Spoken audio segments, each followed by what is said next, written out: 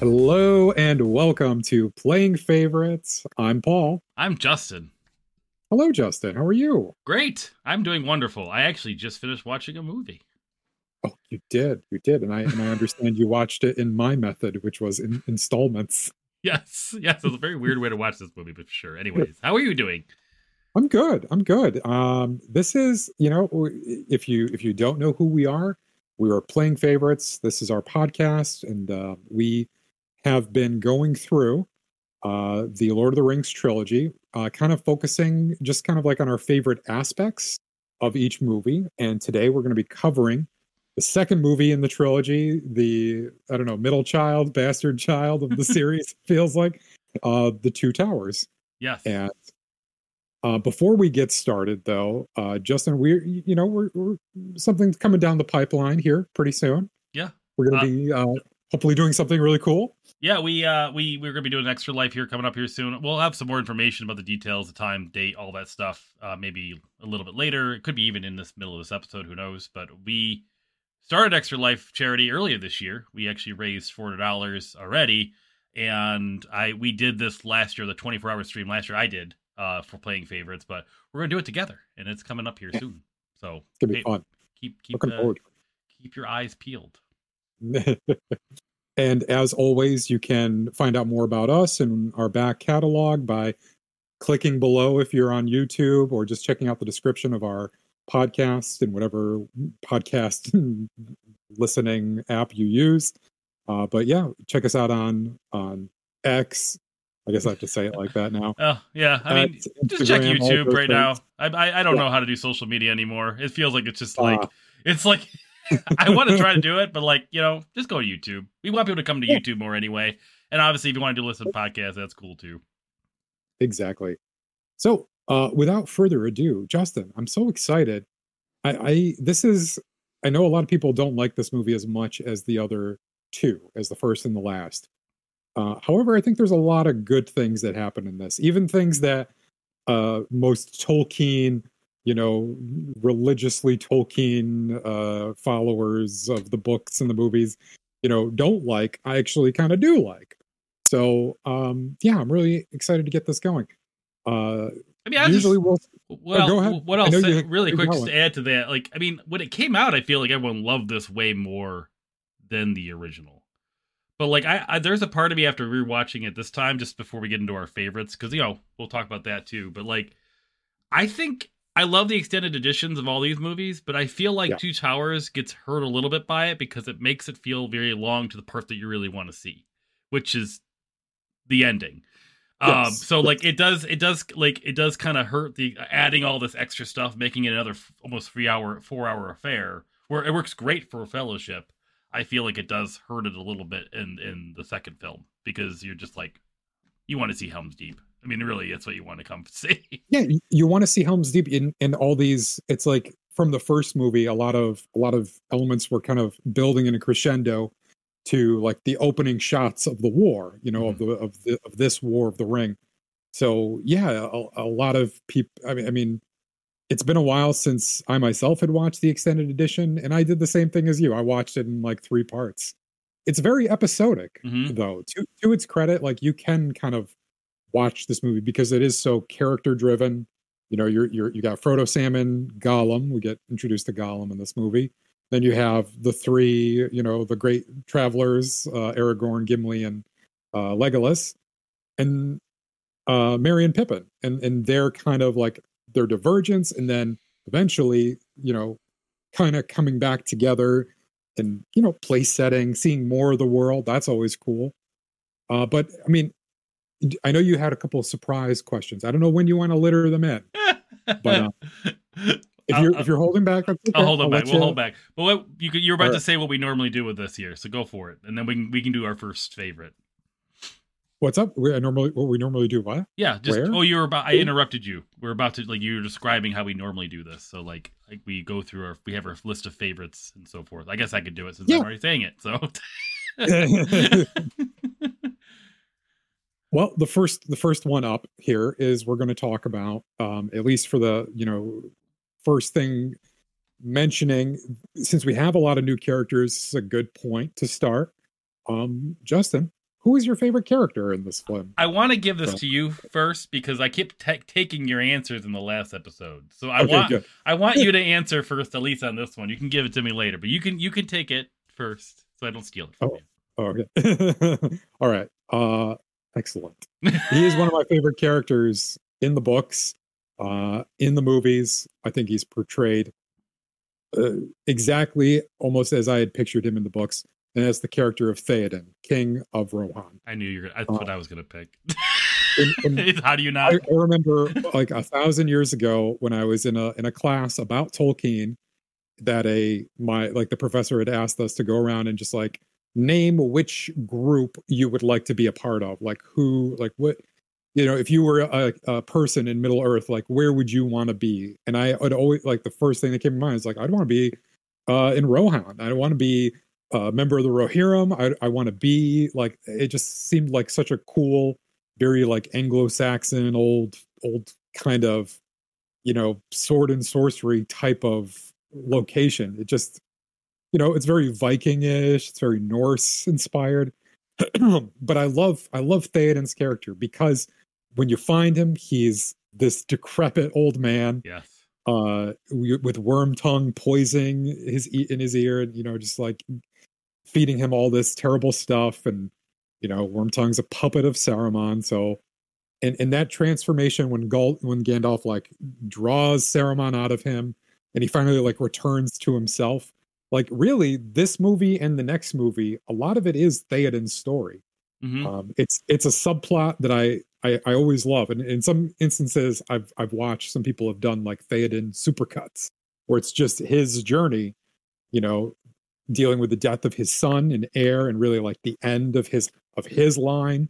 Even though his nephew, what's his name, Éomer, would take it on, it's still like his heir. The boy who was going to be king is dead, like right at the beginning of this.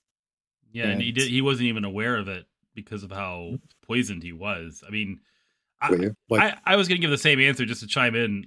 Like his decisions and choices that he has to make as king. Like, Grant, we're following Aragorn, and that's like, I'd say Aragorn is sort of like just aimlessly going through this movie for most of it. Like, he doesn't really know what to do with himself, except for just find things to do. Like, he doesn't really have any direction. Like, but then we could talk about maybe like his ending a little later, maybe if you want. But like, he is aimless, and once you hit Theoden, you then get more direction of what their journey is, because then you're just sort of following Theoden and his, the way the actor delivers and takes that kind of pain of losing his son, realizing the faults of being poisoned by Wormtongue, making this choice to save his people, and like, honestly, like, one thing I want to say about Theoden, like, I feel like he makes all the right decisions, and everyone's telling him to do something different.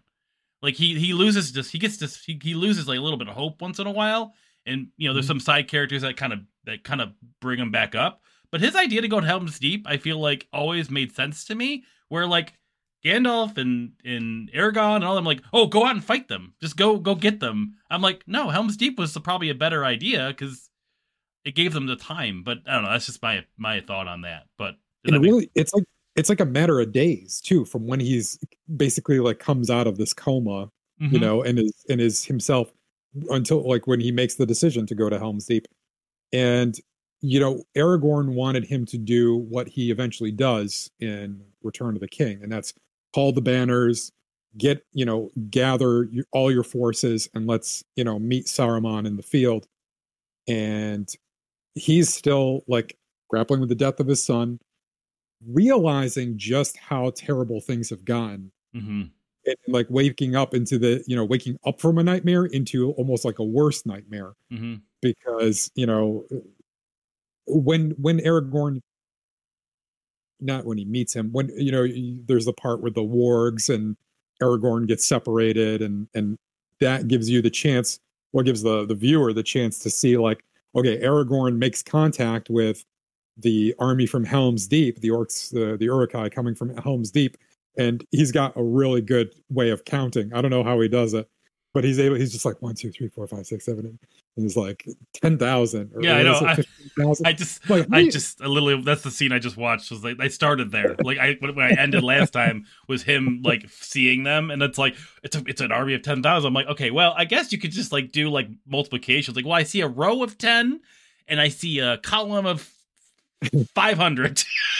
Do you know that meme of like the woman with the math going around her? Yeah, I just picture Aragorn's face in that. He's just like the square root of this times this and denominator and 10,000 and like he's got a grand entrance and he tells him it was actually only 6,000, but then he just rounded up to 10 just to make it sound scarier than it really was. Yeah. And you know what? By doing that, he forced Theoden's hand. Theoden's like, fuck this, we're going to Helm's Deep. Like, it backfired. But, you know, like his whole journey through this movie, some of my favorite moments are with him. And yeah, he does lose hope. He does have a bit of hubris, a little bit of pride, as they're all standing and watching this, you know, moving sea of Uruk-hai coming at night and the rain starts. And in the very beginning, it seems like, all right, this is all you got to throw at us. Like, we can handle this. We can handle this. And then you can't handle it anymore. And just like the look, Bernard Shaw is the actor. He's such a great, I've never seen him in anything else, but he's such a great actor because you could just picture exactly what he's thinking. Just the look on his face, the look of surprise, the look of despair. And then at the end, like that look of like, I don't know if it's hope or just like, I'm not going to go down without a fight. That like resilience in the end. Like, I owe this to everybody. I love that line. He gives yes for glory and whatever. But no, like there's one line that he gives Aragorn that like really kind of like explains the turmoil. Like, well, I guess turmoil or just like the weight of being a king. It's choice. Yeah. Well, no, it's the line where he's trying to like get everyone excited to defend Helm's Deep, and Aragorn is like, you can't do this, you can't win this, and he's like, what do you have of me? They're I forget the line, but it's like it hangs by a thread. I can't remember what he says. Their courage is hanging by a thread. Like, it's like, what do you have? What do you want me to do? Just lie to them? Like, I can't. Like, I have to. Like, yeah, I could just be honest and say, yeah, we're not going to win, but like, we might as well just go out and, you know, give them an end worth fighting. Like, you know, like that ending of like of bravery and just sacrifice and pride. But then he wavers towards the end, like when he knows it's lost, he almost gives up, and then he pulls himself back. I just love, again, like, it's so hard not to pick King Theoden. It's acted so well. Like, it's such a great new character. But I guess I want to, like, I'll add my other answer, I guess, would be Faramir. I mean, honestly, I love the adaptation of Faramir. I like how, though it's so drastically different from the book, you know, we've talked about that in other conversations where in the book, he's just so happy-go-lucky. It's like, yeah, hey, Frodo, what's up? You know, good luck. But I do like Faramir, and then I think his like that setup in this movie kind of helps even more in the second movie, because you get the backstory, which is great. I think that was extended edition with so much of that. Yeah, the relationship between him, Boromir, and Denethor, their father.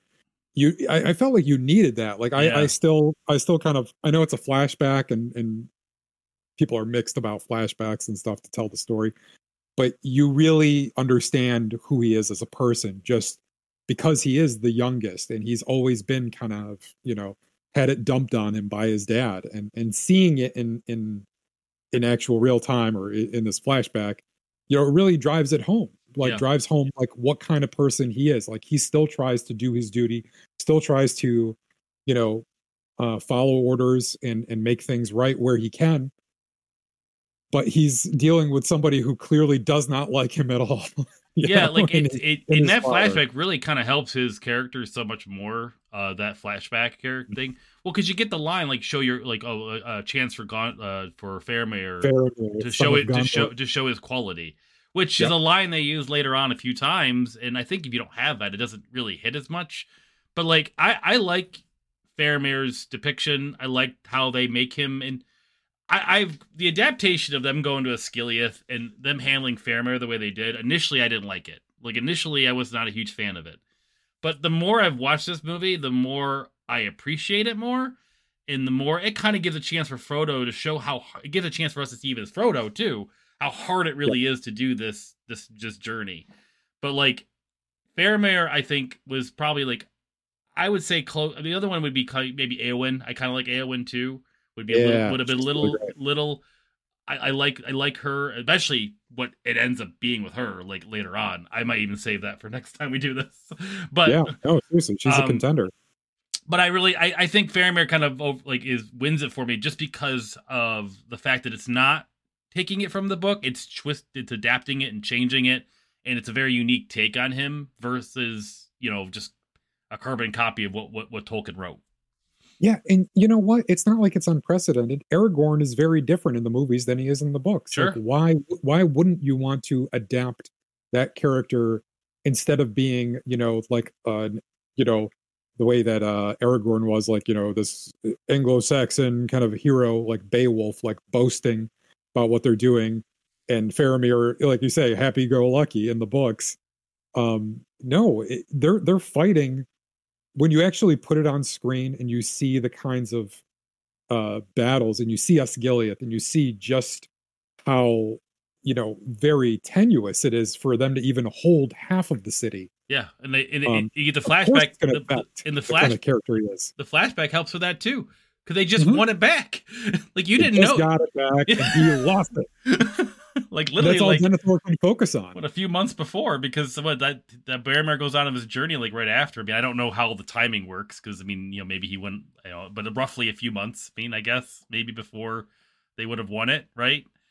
Yeah. But no, I love Faramir. I love the flashback. I like his like building relationship with Frodo, even though it is, I think it gets dragged out a little bit. There's points when I'm watching this movie, like I almost forget that Frodo exists for a little while. Like I'm like, oh yeah, Frodo, he's doing that thing. I forgot, like because you're spending so much time with Rohan and Merry and Pippin and da. Like it's like I almost like every time I get thrown back into Frodo's journey, I'm like, oh, that's right. Oh, okay, yeah, no, I forgot about that. But I still like Faramir as a favorite character. I mean, that's a big choice, and we can talk about this when we talk maybe about settings or later. But like the choice not to go to Cirith Ungol, to where Shelob is in this movie. I've come to terms with that. It there. I hated it initially, but I love it now. I think it made sense. Because really, Frodo and Sam's story is not as long, or there's not as many like action beats as the rest. You've got all this place setting to do. If you had that in Two Towers, like what do you start with in Return of the King? Like how do you get people? I mean, do you leave it with Frodo being webbed up and Sam thinks he's dead and then he's taken to the tower? I always thought that'd be a good cliffhanger, like initially, but like my perspective, you read the books way prior, like you've read all three before you saw the movies, right? I didn't read the book before I saw Fellowship. I literally just finished reading Two Towers, then watched the movie. I had yet to read Return of the King yet. So my perspective is so weird. I was so I personally was like, oh man, I love the ending of Two Towers in the book. It like it made me want to read the second one. But to be honest, I feel like they did such a good job with the films. Now that I've watched it a few times, I'm like, there's no difference. You still want to see what happens. Like there's no Frodo's change. Frodo's storyline. Yeah, Frodo's storyline is still the main storyline, really. Like you're following the ring where it's going. I remember so many people just getting upset over Osgiliath and him going back there. And I love Sam's line. It's like a nod to it. He says, by all accounts, we're not even supposed to be here. And it's like, yeah, we get it. So I have a question. One of my surprise questions for you. So we just talked about characters, right? Our favorite character. What is your favorite pairing of character? Like, because a lot of like this movie, I feel like you're not really with a group of people anymore. It's like you got Merry and Pippin, you got Legolas and Gimli, you got Aragorn and Theoden, really. You got, Gandalf kind of does his own thing, I guess. He doesn't really join anyone. But Frodo and Sam, obviously. Like, what is your favorite, like, kind of like duo of conversation? Like, your favorite pairing of characters? Kind of hard to answer. I can already think of who I would want for the third movie. Okay. But For this one, honestly, I think it would be Legolas and Gimli Yeah, on the battlements of Helm's Deep. You know, where he's like, you could have picked a better spot. He's like, would you like me to get you a box? And he just like looks at him and laughs at him. That you know, because still at the end of the first movie, they're not friends, you know, by any means. They kind of just like agreed. The three of us are going to go off on this journey. You really start to see their actual friendship in this movie, and them. And like when Aragorn gets pissed off at Legolas, which Legolas starts the circle of despair, I must say. Yeah. You know, it's him. And he, if one of those people actually understood Elvish, they'd be like, the hell, dude? Like, well, you don't even need to understand the language. It's like that conversation is just like, scared. Yeah. Like such a dick. But, and in that moment when like Aragorn storms off and Gimli's like, let him go, lad. Like, let him go. These are like the seeds of their friendship really forming, and their, you know, contest when they're fighting the Uruk-hai and counting how many, and the count afterwards. It's fun. I think they're my favorite. I think that's. I mean, Merry and Pippin are great in this too. That's my favorite. I love Merry and Pippin in this because like they're. I actually really enjoy their story, like their journey, like and the way it's presented, like because you got the whole like detective Aragorn trying to figure out what happened at the battle, and like I honestly would love a game like that. Like, oh, just being a fantasy detective, like going around like, well, the tracks lead here, and like I love the way they did that. That was really, really cool. But no, I like the whole Merry and Pippin, like the sense of humor, meeting the ants, obviously, even like the extended edition stuff where you got them trying to battle who's taller, you know, all those things because they're drinking the water and you know all that stuff. And just and I got again just the fight that they both start having. It's like they want to still have a point in this story, which you don't think they really do, aside from kind of like pulling Aragorn and Legolas. But then once they feel like they're okay, like what is Merry and Pippin left to do? Well, destroy Isengard. That's like their whole goal is to help destroy Isengard. You know, it's like I love that their pairing and their kind of like I guess relationship. It matures. Yeah. It changes with Merry, really, because Pippin is the one that's like, we get to go home. We have the Shire. And that's when Merry is like, I don't think there's going to be a Shire if we don't do something. But then Pippin's the one that gets them to go to the right direction, right? He gets the idea. Yeah. So it is, Merry is older than Pippin. And so you do get that, like, he's a little brother. Like, come on, Pippin. Like, that's in the third movie, too, when he's, like, pushing him around a little bit. And you do like it is Pippin growing up, and it is Merry. Merry is like in the process of waiting for the Ents to have their, you know, Entmoot and have their conversation of whether or not they want to go to war. Merry's the one that's like pacing back and forth, and it's Pippin who's like dozing, like, all right, when's this going to be over? Merry is already kind of growing up. He's too hasty, and he is too hasty. All right, well, speaking of Ents. Things like this, the things of that nature, and Merry and Pippin's action at the end. Justin, what's your favorite fight from this movie? What's your favorite battle sequence? It's so hard because it's like you have like a big battle at the end, right? Like so, it's like and it's awesome. Yeah, like I mean, it's like how do you like? I guess you could pick a skirmish within that part of fight. it, if you like. Yeah, I mean, it's a long battle. It's like a long battle. I'm trying to think of like where like what stands out to me. I mean. The wargs are fun, but then when I rewatch it, the more and more I watch it, it's like, okay, it's all right. It's quick and easy. Yeah. I just like I guess like okay, this is what else my answer. Then I was thinking about this earlier. I just had to remember it was the shot where Gimli and Aragorn jump onto the bridge. Yeah, and like it's not even just like the comedic part of it, you know, but like I love the shot of them just like hopping on the bridge and somehow like killing everyone and knocking them off and just. Knocking them up. I do have a runner. I do have a runner-up if you don't bring it up, but like that is definitely my favorite. Just it's such a fun little thing where they're just like, "How much time do you need?" Well, as much as you can give me, and they're like, and then he just throws them, and they just start falling off the bridge, and it's just such a cool little shot. Like I guess that would be my favorite part of that battle would be that.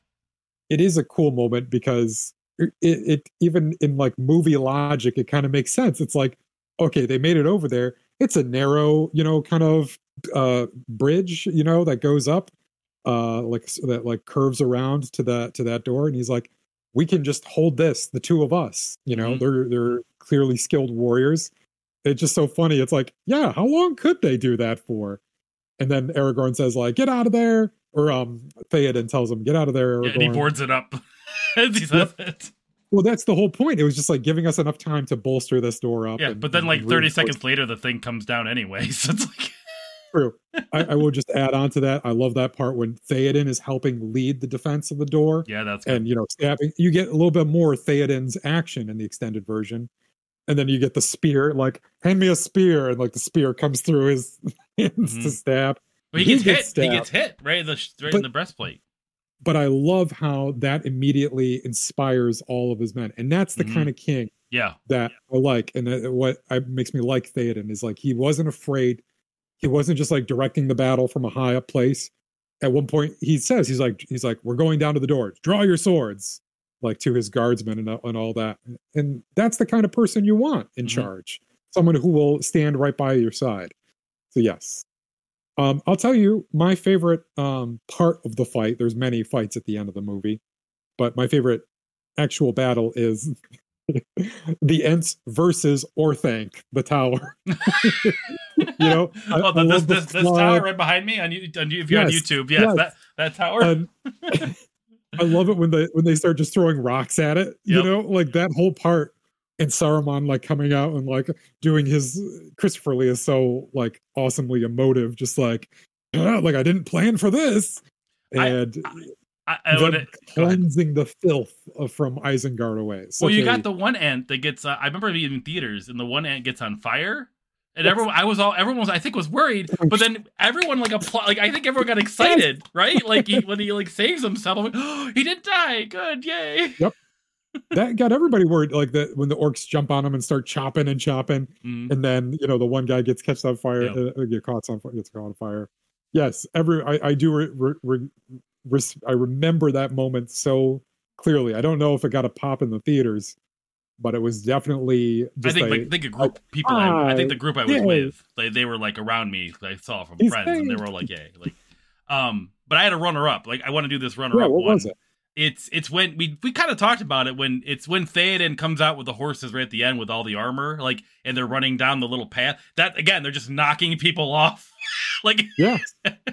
When they come down the causeway bridge. Yeah, like it's such a cool shot of like just the horses just barreling over people. It's like, just keep doing that. Like, you know, just like then like after you've done a few, just back up, you know, and then let them come again and just go back down. Just keep working your way through.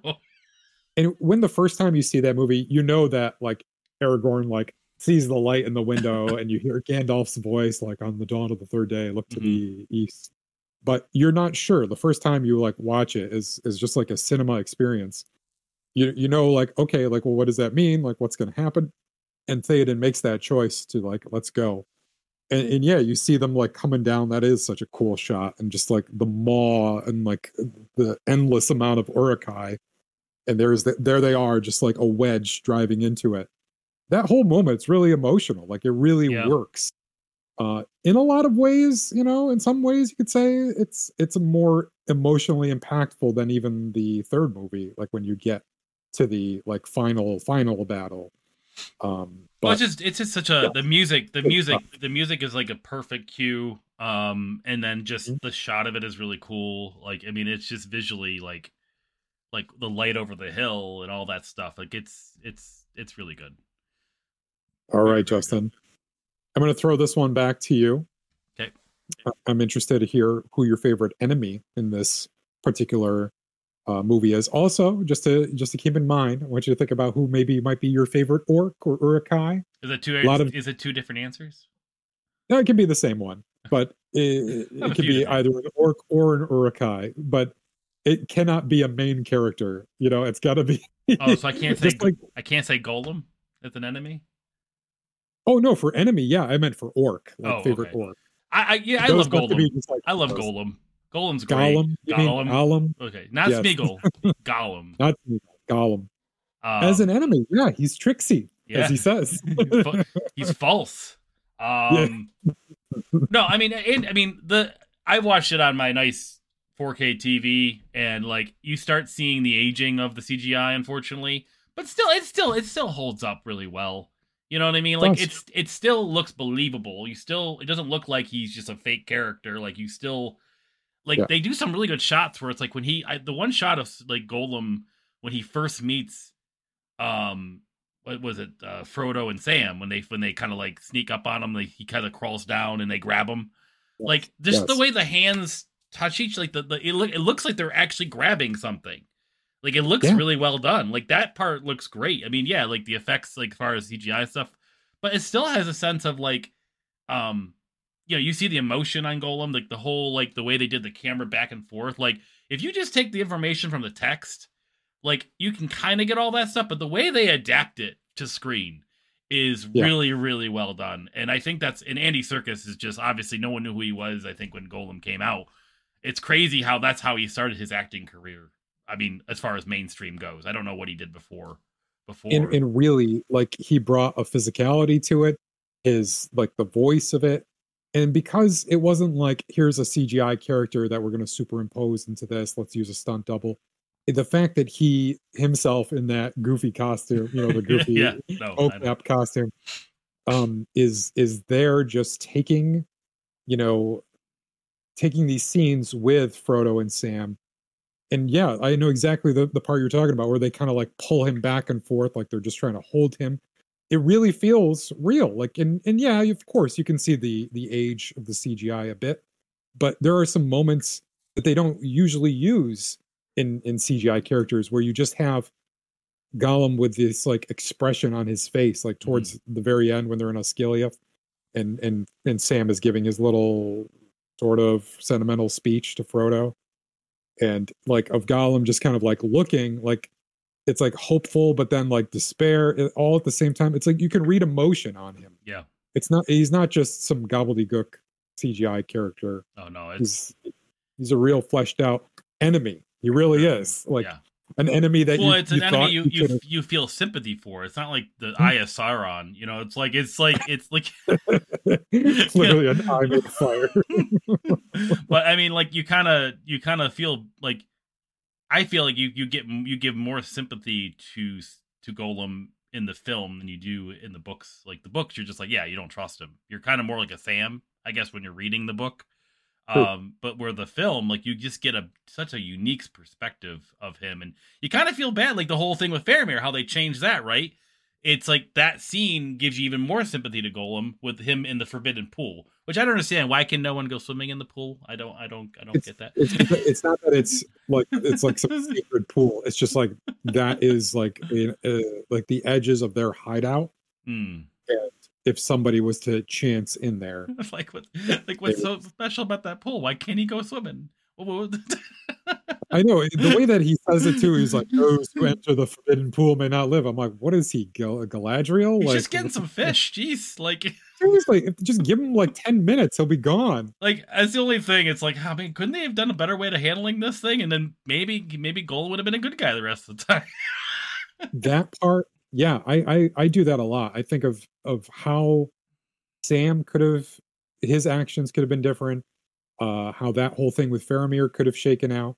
I really wish that Frodo had just been honest right from the get-go. Yeah. And said, like, he's our guide. He's a terrible creature, but he's bound me and he's my guide. Like, he's one of us. But he can't do it. He feels like it's going to betray it. It's a difficult situation. Yeah, sure. But yeah, they just kicked the shit out of him too. Like, so kind of mean. That was really sad seeing just like Faramir's men like really like mess him up. Well, because he was crying, and then the Gollum in Smeagol coming back and saying like, Smeagol. we just saw the villain get vanquished by Smeagol, right? Like maybe 20 minutes prior. Like, so it's like, to us, like Golem was gone. Now you have Smeagol like just getting some fish. Like he's fine. And you get those like the Dead Marshes scene where he pulls Frodo out. Yeah. Don't follow the lights. It's turning into something more, but Sam can't see past it. Nope. Sam didn't learn the same lesson that Frodo did, that Bilbo learned, and that Gandalf like reinforced. It's like you shouldn't suspect, or you shouldn't want to kill Gollum. You should feel sorry for it. Mm-hmm. And that kind of sympathy, that pity, for Gollum is what, was what started to turn him, was what started to actually give him perhaps humanity, habitanimity back, or he's like some kind of river folk guy, whatever. Okay, very cool. Very cool. Yeah, definitely have to mention Gollum here somewhere. What's your favorite I'll tell enemy? you my favorite enemy, Saruman. Love. I just every time Christopher Lee is on camera, I just can't. Was that your favorite? Was that your answer last movie? No, mine was the Balrog. Oh, that's right. We agreed on that. Well, yeah, because you stole it. No, we agreed on it, and then I had Saruman as my like runner up. Oh, but man. Truly, I have no other enemy in mind for this one than Saruman, because you get to see just the lengths which he's willing to go, how he's really like sold his soul to the devil, that kind of, you see just how far he's pushed it and how like arrogant he's become. And I love his scene when him and Wormtongue, after Wormtongue comes back to him, and he tells him, he's like, but that'll take an army of thousands, 10,000, like, tens of thousands. And he's like, but my lord, there is no. And just like with a little wave of his hand, it all goes silent. Such a cool scene. You know what makes that scene even like better? It's the What's tear on Wormtongue's face. That I love that tear so much. Yes. It's so good. Is it because he's to war? Sad? Is it because he's sad, or is it just like the wind and like, like no, he's overwhelmed. And like here's the thing, how did he not notice his army outside? Like it's not like they were underground. And that's the only I had the same question myself too when I first saw him. Like, how did he not notice the tens of thousands? How do you not hear them? Like, I mean, come on. like they when he asked the question, they're like literally like a minute, like 30 seconds away from the walls. It's like how do you not hear that many people out? I don't know. It's just funny to me. I have a lot of questions in this film. It is, but I mean, he's in a lot of great moments, Saruman. He had a lot of great moments in the first movie, and even more so in this one.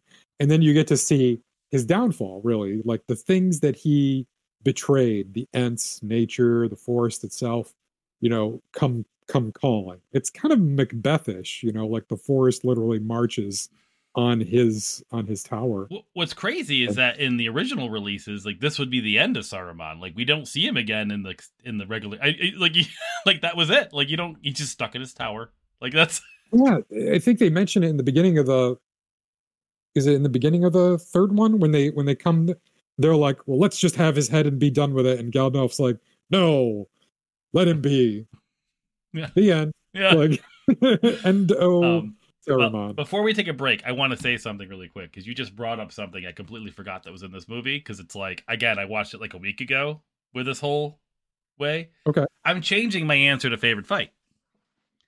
Oh, what is it? The fight between Gandalf and the Balrog. Oh, yeah, that's right. Pretty cool. It is pretty cool. Ian McKellen, like 70-year-old Ian McKellen fighting the Balrog. On the highest peak, on the lowest dungeon. What does that even mean? And they show it. It's like they start down low and then they're up high again. Like I went through water and fire. It's like the most like cryptic way of describing a battle, and it's like they somehow pull it off. I mean, it makes sense. But the shot of Gandalf just like awakening, like sort of like upper body naked, is such a weird shot to me, because it looks so kind of more fake, because the beard doesn't look right, like with his like shoulders. Like I don't know, it's weird. But I love the fight. I like how, because Ian McKellen's eyes like are kind of mismatched a little. It's not like a perfect two blue eyes. Yeah. I was like, nice touch. Listen, I got one more thing before we go. I want to know who your favorite orc is. Oh, that's we right. can take a break after this, but I want to know who your favorite orc is. Well, I'm going to say one, because I feel like can we just both agree this is the best one? Because I know what your answer is going to be. I think. Oh, do you? Can we both know? It's obviously the torch-bearing orc, like, right? Like, yes. I put the Olympic orc torch runner. Yeah, he's obviously the best orc. I mean, come on. Oh yeah, it's just so well. But I have other answers. Straight down. I got two other answers though. Please. One is he barely is in the movie. He's like very, very barely in this movie. it's like when he asks when he's like when you're in Isengard, there's this goblin that's like checking over the Uruk-hai, like grabbing him by the throat and like putting his chin up, like examining. I don't know. Yes. Yep. He's like the like orc inspector. He's like, yeah, it's like he just expression is just so weird. And then it's the one in the Merry and Pippin group where he's like it was like there's two of them in there that are kind of trying to eat them, but it's the one that's like, yeah, where's the meat? That's my favorite. Damn it! Yeah, why can't we have some meat? Oh my gosh, that's Kristen's favorite orc in the whole trilogy. That dude. We say that to each other all the time. It's like like we're gonna make some steak. Like, yeah, why can't we have some meat? There's so many good orcs in this. And the other one who tried to eat Merry and Pippin, who was just like, what about their legs? Yeah. They don't need those. I love that dude too. All right, why don't we take a quick break? We'll come back and we'll talk about some more of our favorites from the Two Towers. Hey Justin, it's fall. Doesn't something usually happen around this time of year? It usually kind of gets dark at night. Daylight savings time. That's right. But there's actually a really cool thing that happens on daylight savings time, but you didn't get to experience it last year. You want to do it again this year? I would love to accompany you to the Extra Life fundraiser. Can you tell me a little bit more about it, since I wasn't there last time? Yeah, so it's a 24-hour event. This is actually like kind of a worldwide game day for Extra Life. It's kind of like the last push to raise money, children's hospitals across the world, globe, country. So we're just using this last day to kind of hit our goal, and we'll be streaming it live for 24 hours straight. Yes, we will. We're going to get pretty nutty with our gaming and just hanging out. So it's going to be fun. We hope that you'll join us for that stream. Again, that's going to be Saturday, November 4th. And we encourage you to donate. Help support us supporting local children's hospitals. It's a great cause. It's going to be a lot of fun. And we're back. All right, Justin, I've got a few more questions here for you. Before we get into some of the more like serious questions, I just want to know, what's your favorite like moment of comic relief in this? We don't have to spend too much time on this, but like, where was a moment intentionally funny, unintentionally funny, just something that gives you the giggles? It could be those orcs talking about eating Merry and Pippin's legs and eating meat. But what do you think? Anytime Merry and Pippin are on the screen, I tend to laugh. Like, I don't really have a specific moment, but like, you know what? The one thing that makes me laugh, I think, a lot is just the shot at Helm's Deep right before they're starting the battle, and all the orcs are lined up, and everyone's got their bows and arrows ready to go, and then the old guy just lets go, and the orc just like falls down, and everyone then all of a sudden you just got all the orcs just screaming. Like how like everyone on both sides is surprised, like, whoa, what the hell happened? Like the old man just like, oh shoot, just like, like dude with a missing eye. Yeah, pretty good. That's pretty good. That makes me laugh. That makes me giggle. Mine is Merry and Pippin. It is not even really funny. It's just when they're on the backs of the orcs, of the Uruk-hai, like, running away from Aragorn and giving Legolas. And Pippin is like, my friend is sick. He needs some water. And he's like, thirsty, is he? Well, let's give him a drink. And they give him like from like the orc flask, and it's like, blah, blah, blah. Yeah. Like the orc liquor, whatever it is. Like, I don't know why they're like, let's give him a drink. That's another great line. Just great line delivery. All right. Well, thank you. There's a couple other comedic moments, and I think they're going to come up here. I like the other one. I guess I'll bring up too is like when we talk about Merry and Pippin being like trying to be eaten by the orcs, and then the one orc dies, and like they're like, meat's back on the menu, boys. Oh yes, that guy's great. But like the effects of like them eating him is just like a bunch of just organs just flying around, like. Yes, they're unwrapping Christmas presents.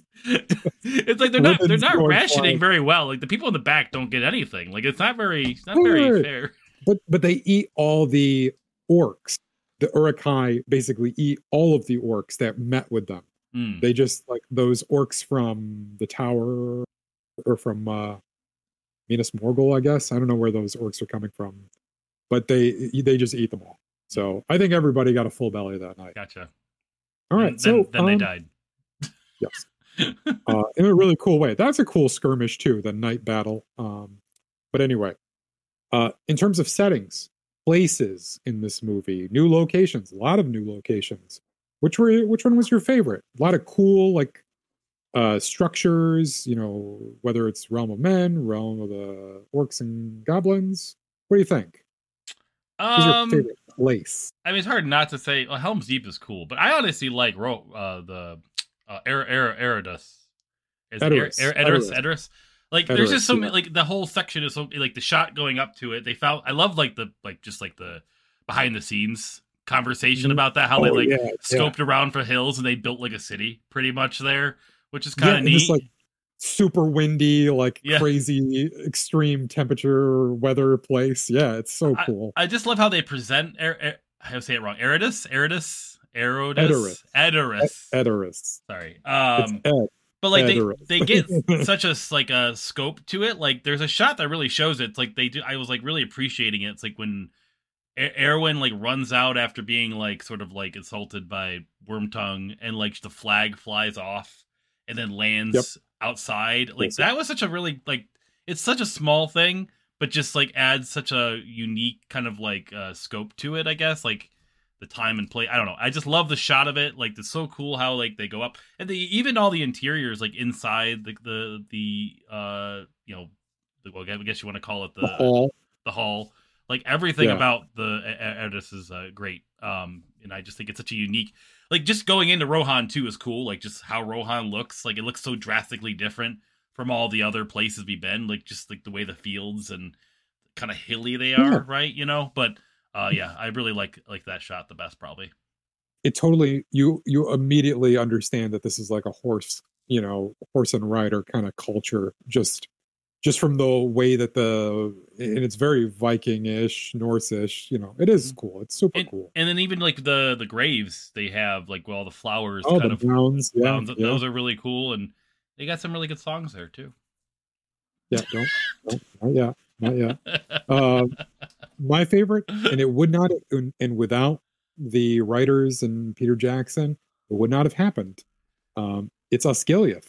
Yeah, I love seeing Osgiliath because you don't really get to see a whole lot of it in the third movie. It's more like the abandoning of Osgiliath. But I love the extended edition scene where you get to see it with Gondor having won it back. That whole, like, the night when that didn't happen yet. When the Nazgul comes and attacks Osgiliath, like, you see it's like a ruined city, but it looked like it could have been so cool. That's what I love. Like, you see the architecture of what like ancient Gondorian, architecture was, and like how it's all like in ruins now, and they're just fighting over stones. It's just a cool place, a city like divided by the river like that, and I was glad to see it. Because when you're reading the books, you have like this picture in your head of what certain places look like, and a lot of the detail was very similar to what they put in. It was like this was once the crown jewel of Gondor, better than Minas Tirith. Like, this was the city, as Boromir says, of music and art. This was like Renaissance Italy for Gondor. It looks so much nicer in the flashback than it does during the battle. Like, the battle looks like more destroyed. Like a little bit. You know what I mean? Like, and I have to say, like, one thing I'll add to that one flashback scene is that beer does not look that good. Like, it doesn't look that delicious. It's just a bunch of foam, and there's no beer. They have ale. Nobody knows how to pour. They just like brought these in on horses. And it's like, can I wait for mine to settle first? You got to have a little bit of foam in the beer, but not. It looks like it's all foam. Yeah, they're just drinking straight foam. All right, very good stuff here. I don't know if you want to go first, if you want me to go first on this one, but I have a question. I have a question before we do this, because we talked about Rohan. I've been meaning to ask this question to you, and it's not really a surprise topic, but it's more of a put on your Tolkien hat that you have. I know you have one somewhere. Why does King Theoden and everyone in Rohan accept Legolas, Gimli, and Aragorn so open-armed? I know they know Gandalf. I get that. But like, I'm watching scenes throughout like their whole journey. They just get there. Obviously, they beat everyone up to save King Theoden. But then they're walking in the procession for the funeral. Like, they're like, it's almost like they're part of the like High Council all of a sudden. And they're in a place of honor. Yeah.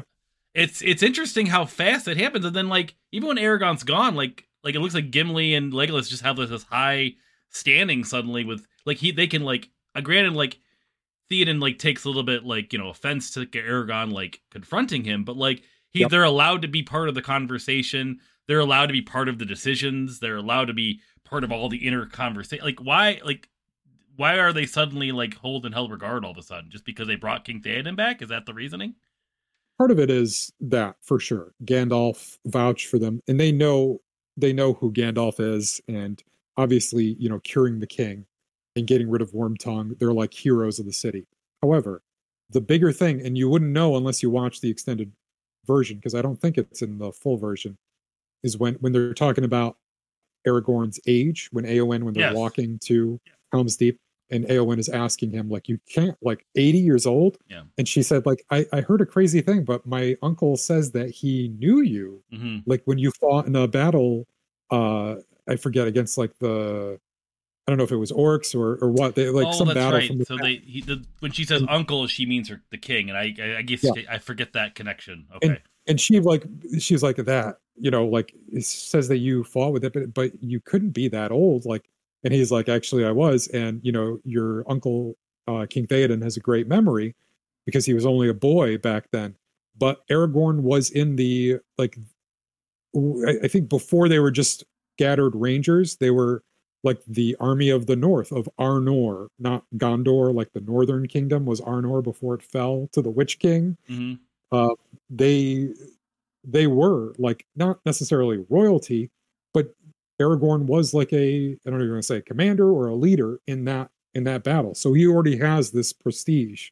Okay. And once, he says, I'm Aragorn, son of Arathorn, and even Theoden, like, they never have that moment. They should maybe have had like some moment where it's more of just like a weird thing I noticed. It's like, why are they all of a sudden just like involved in everything they're doing? Where like when they first came in, it's almost like no one knew who they were except for Gandalf. So it's like I was just curious. That's all. But there is this connection between Arnor and Rohan and like those armies and like their fight against the Witch King, and this it is just like a place of honor. Gotcha. Like here's a guest now. They're not just like. But that's also like an Anglo-Saxon thing. Here's this person who did this huge favor for you, now becomes a guest under your roof. You always put them in a place of prominence. They always sit at the table with the king. They always march in these processions in a place of honor. Yeah, so some of it is like their history, but also like that culture too of like hospitality, guest rights, that kind of stuff. All right, do you want to talk about weapons? Yes, did you have one in mind? What was a favorite weapon of yours? Can I not use a weapon and say? Can I talk about armor? Sure. I was going to say like anything that's like used in war. I love King Theoden's armor. Like I love his armor so much. It looks so good. Though King Theoden's like his expression looks kind of funny in the helmet. Like it just doesn't like. I think you notice it more in the second movie. It just doesn't like. Look right, it doesn't look right. It doesn't look as cool because maybe because he doesn't really have like a brown beard. I don't know, but like, I love his armor. Like I have to say, there's a lot of cool weapons in this, but like every time I look at that armor, it's just like so well, like what's the word you would say? Like embroidered? I don't know what you would call that. Like it's like crafted. I don't know. Like, yeah, it has like a really cool like markings on it and like just the gold plating, the way it's like kind of like designed on it. It's just so cool, especially when you get definitely at the end when he's on the horse. Like, that shot looks, because like now you have it in like daytime, so it's like kind of lit up more, and you really, really see it. Yeah, I love his armor like a lot. It's really good. And his armor and his horse's armor match, because they revere the horse so much too. So the king's horse has armor, and the way it's dressed is like also really cool, and you can pick him out of a crowd really easily. Oh, a good one. Yeah, there's a lot like, and especially if you look at even his personal guard and then like the soldiers, like you can clearly tell he's the king. Like this is, but it's not like super ornate, like he couldn't fight. It's still like fighting armor. Yeah, it's just, that is what's cool about it. Yeah, I love it. It's good. Nice one. Mine is the siege weapons that the Uruk-hai use. I just, because in the books again, there's like with great ladders and siege weapons, like it's never really like specifically detailed like how they get over the wall, except ladders, ropes, but you can clear, like, I love the ladders that go up and then clank down and like lock into place, like on the stone. I love how they're riding it too when they go up. That's such a cool shot. That's a cool one. And when they finally get, when they send the big like ballista arrow, like metal arrows, and then pull up these massive like jungle gym ladders onto the I like all the siege weaponry that the Uruk-hai used was really cool. I just thought it was like a cool way of, in a sort of realistic way, like you would storm like what would be an impenetrable fortress, like how you would have to do it. And as I said, I just finished watching the movie. This is the part I watched, was Helm's Deep's battle, and the whole time I'm appreciating, like, okay, they had like three different types sort of attacks they were doing, right? They had the ladders, right? They had the bomb to break in one way, and then they also have to worry about the door. And like, I love how the orcs are just like hiding underneath the shields and all that stuff. Like, and I love how Aragorn's like, go that way, no, shoot that way. Like, he just like, like that shot's so cool. The bridge, and then like, Legolas, bring him down. Bring down our Olympic torch runner. I love, and they bring him down, but I love how he flies in there, like because then you have like the bomb too. Like the bomb is great. Like, I mean, I don't know what they even call it. Like they just call it a weapon, right? Like they don't really call it a bomb, but it's just like a magic thing. It's like what, like proto dynamite, you know? It's, and you see like Saruman just like pouring these little black pellets into them, and Wormtongue with his flame coming closer, like, what fire can break stone? I do find it funny. It's like he's holding a candle, and I'm like, well, you can see fine. Like, you don't need the candle. I know. I love Saruman just like grabbing his hand and just like moving it very slowly. Yeah. All right. Okay. We got a couple more things to cover here before we go. So, surprise question for you. Oh, sure. Go for it. Favorite random Legolas moment? Because there's plenty in this movie that are just completely random. Like, do you know what I mean? Like, he just does random things. I'll start just to kind of get you ready to go. Because I know, this is the thing I noticed in the first half of the movie.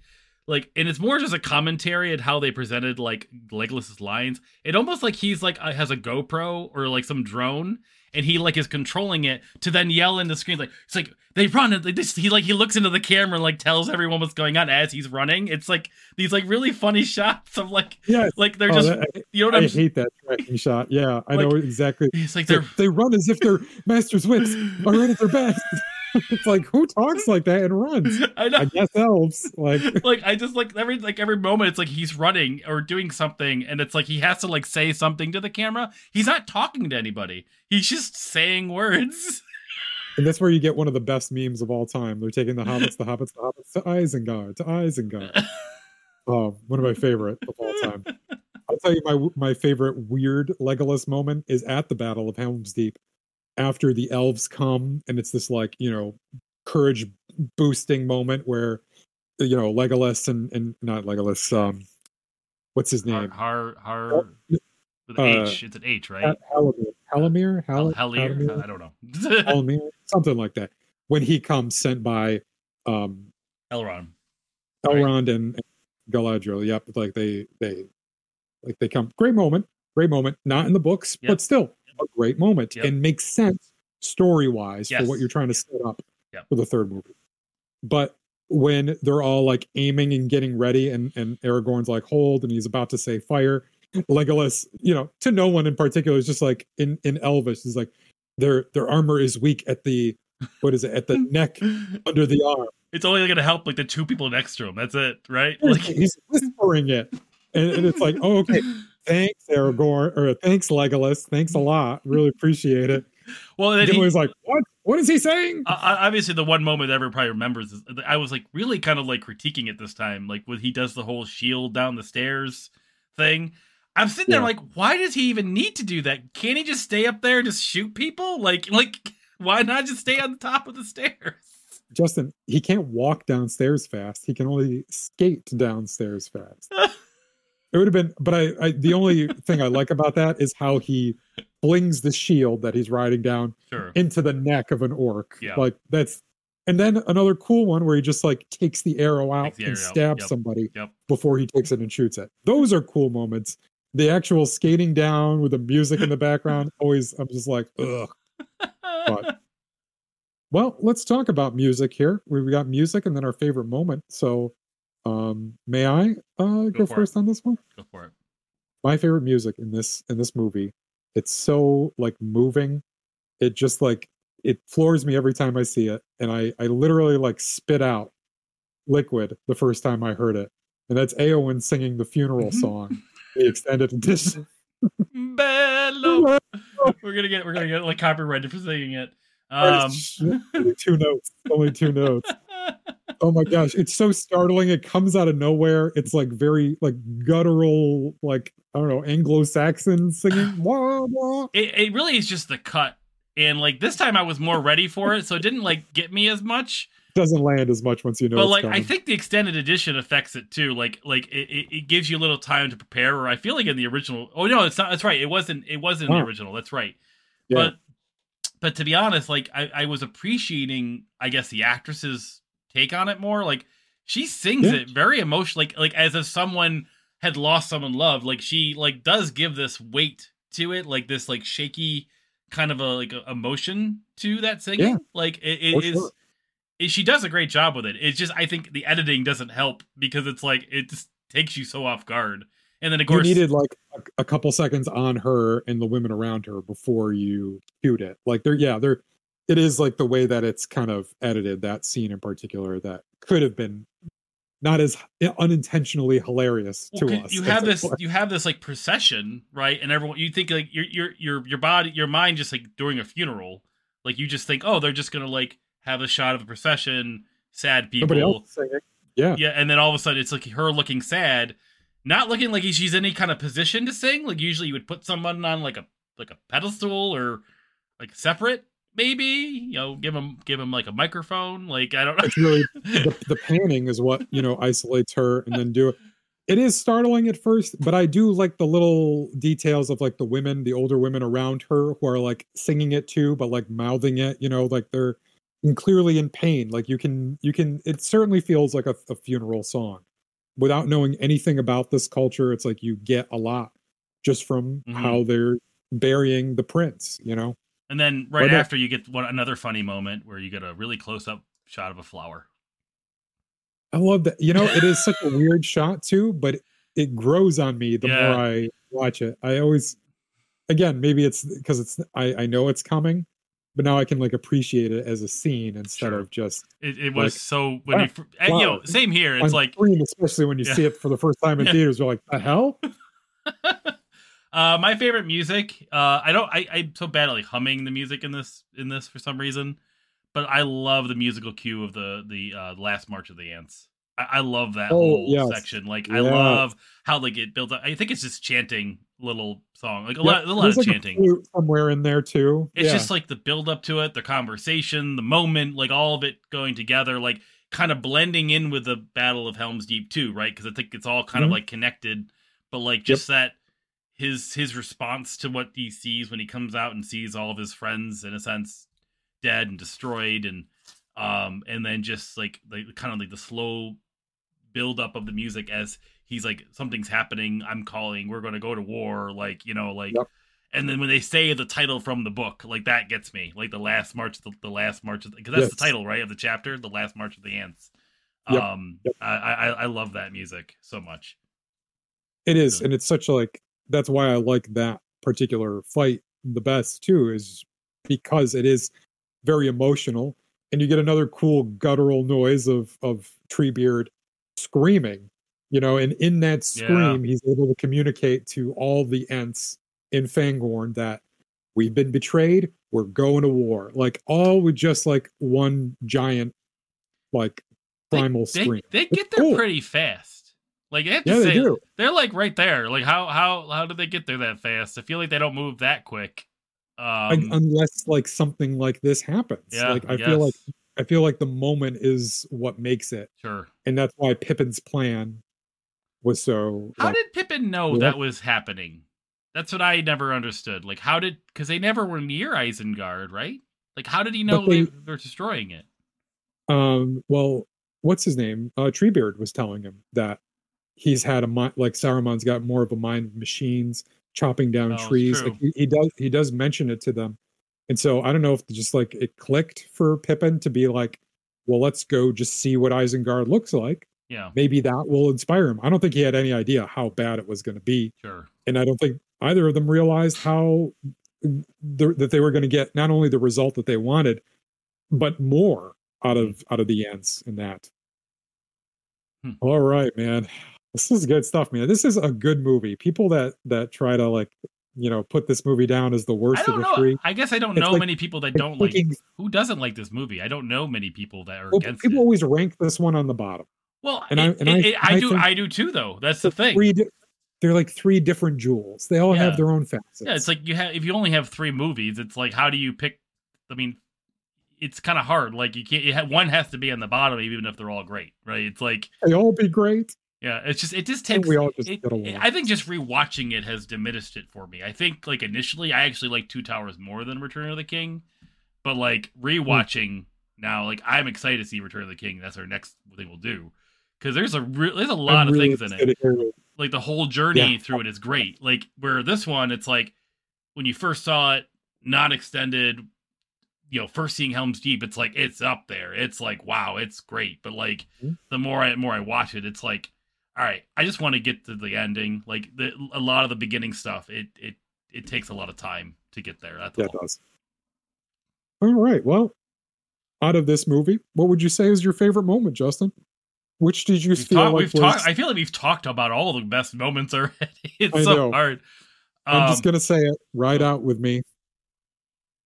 Oh, that it is one of the best. Out with me. Yeah, it is one of the best moments for sure.